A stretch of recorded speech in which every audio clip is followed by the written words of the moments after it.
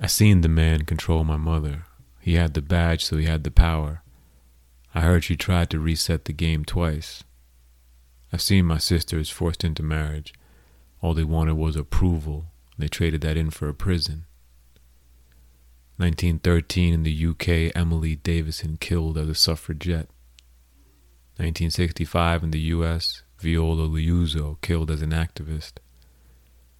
2016 in Honduras, Berta Caceres killed as an indigenous leader.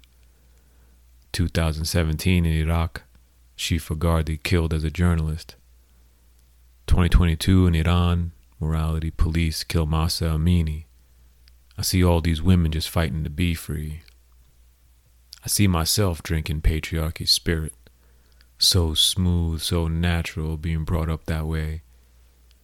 My music and movies taught me it was all okay. Then one day, I was drunk by death, swooshed around the dark acid bath. No ding-dong, no knock-knock, more like biting a curb and watching the heart stop. During this intermission, I float to another dimension and start my intermission of learning how to listen. And my road to feminism may never end. I enjoy being in this class with the women of Bend.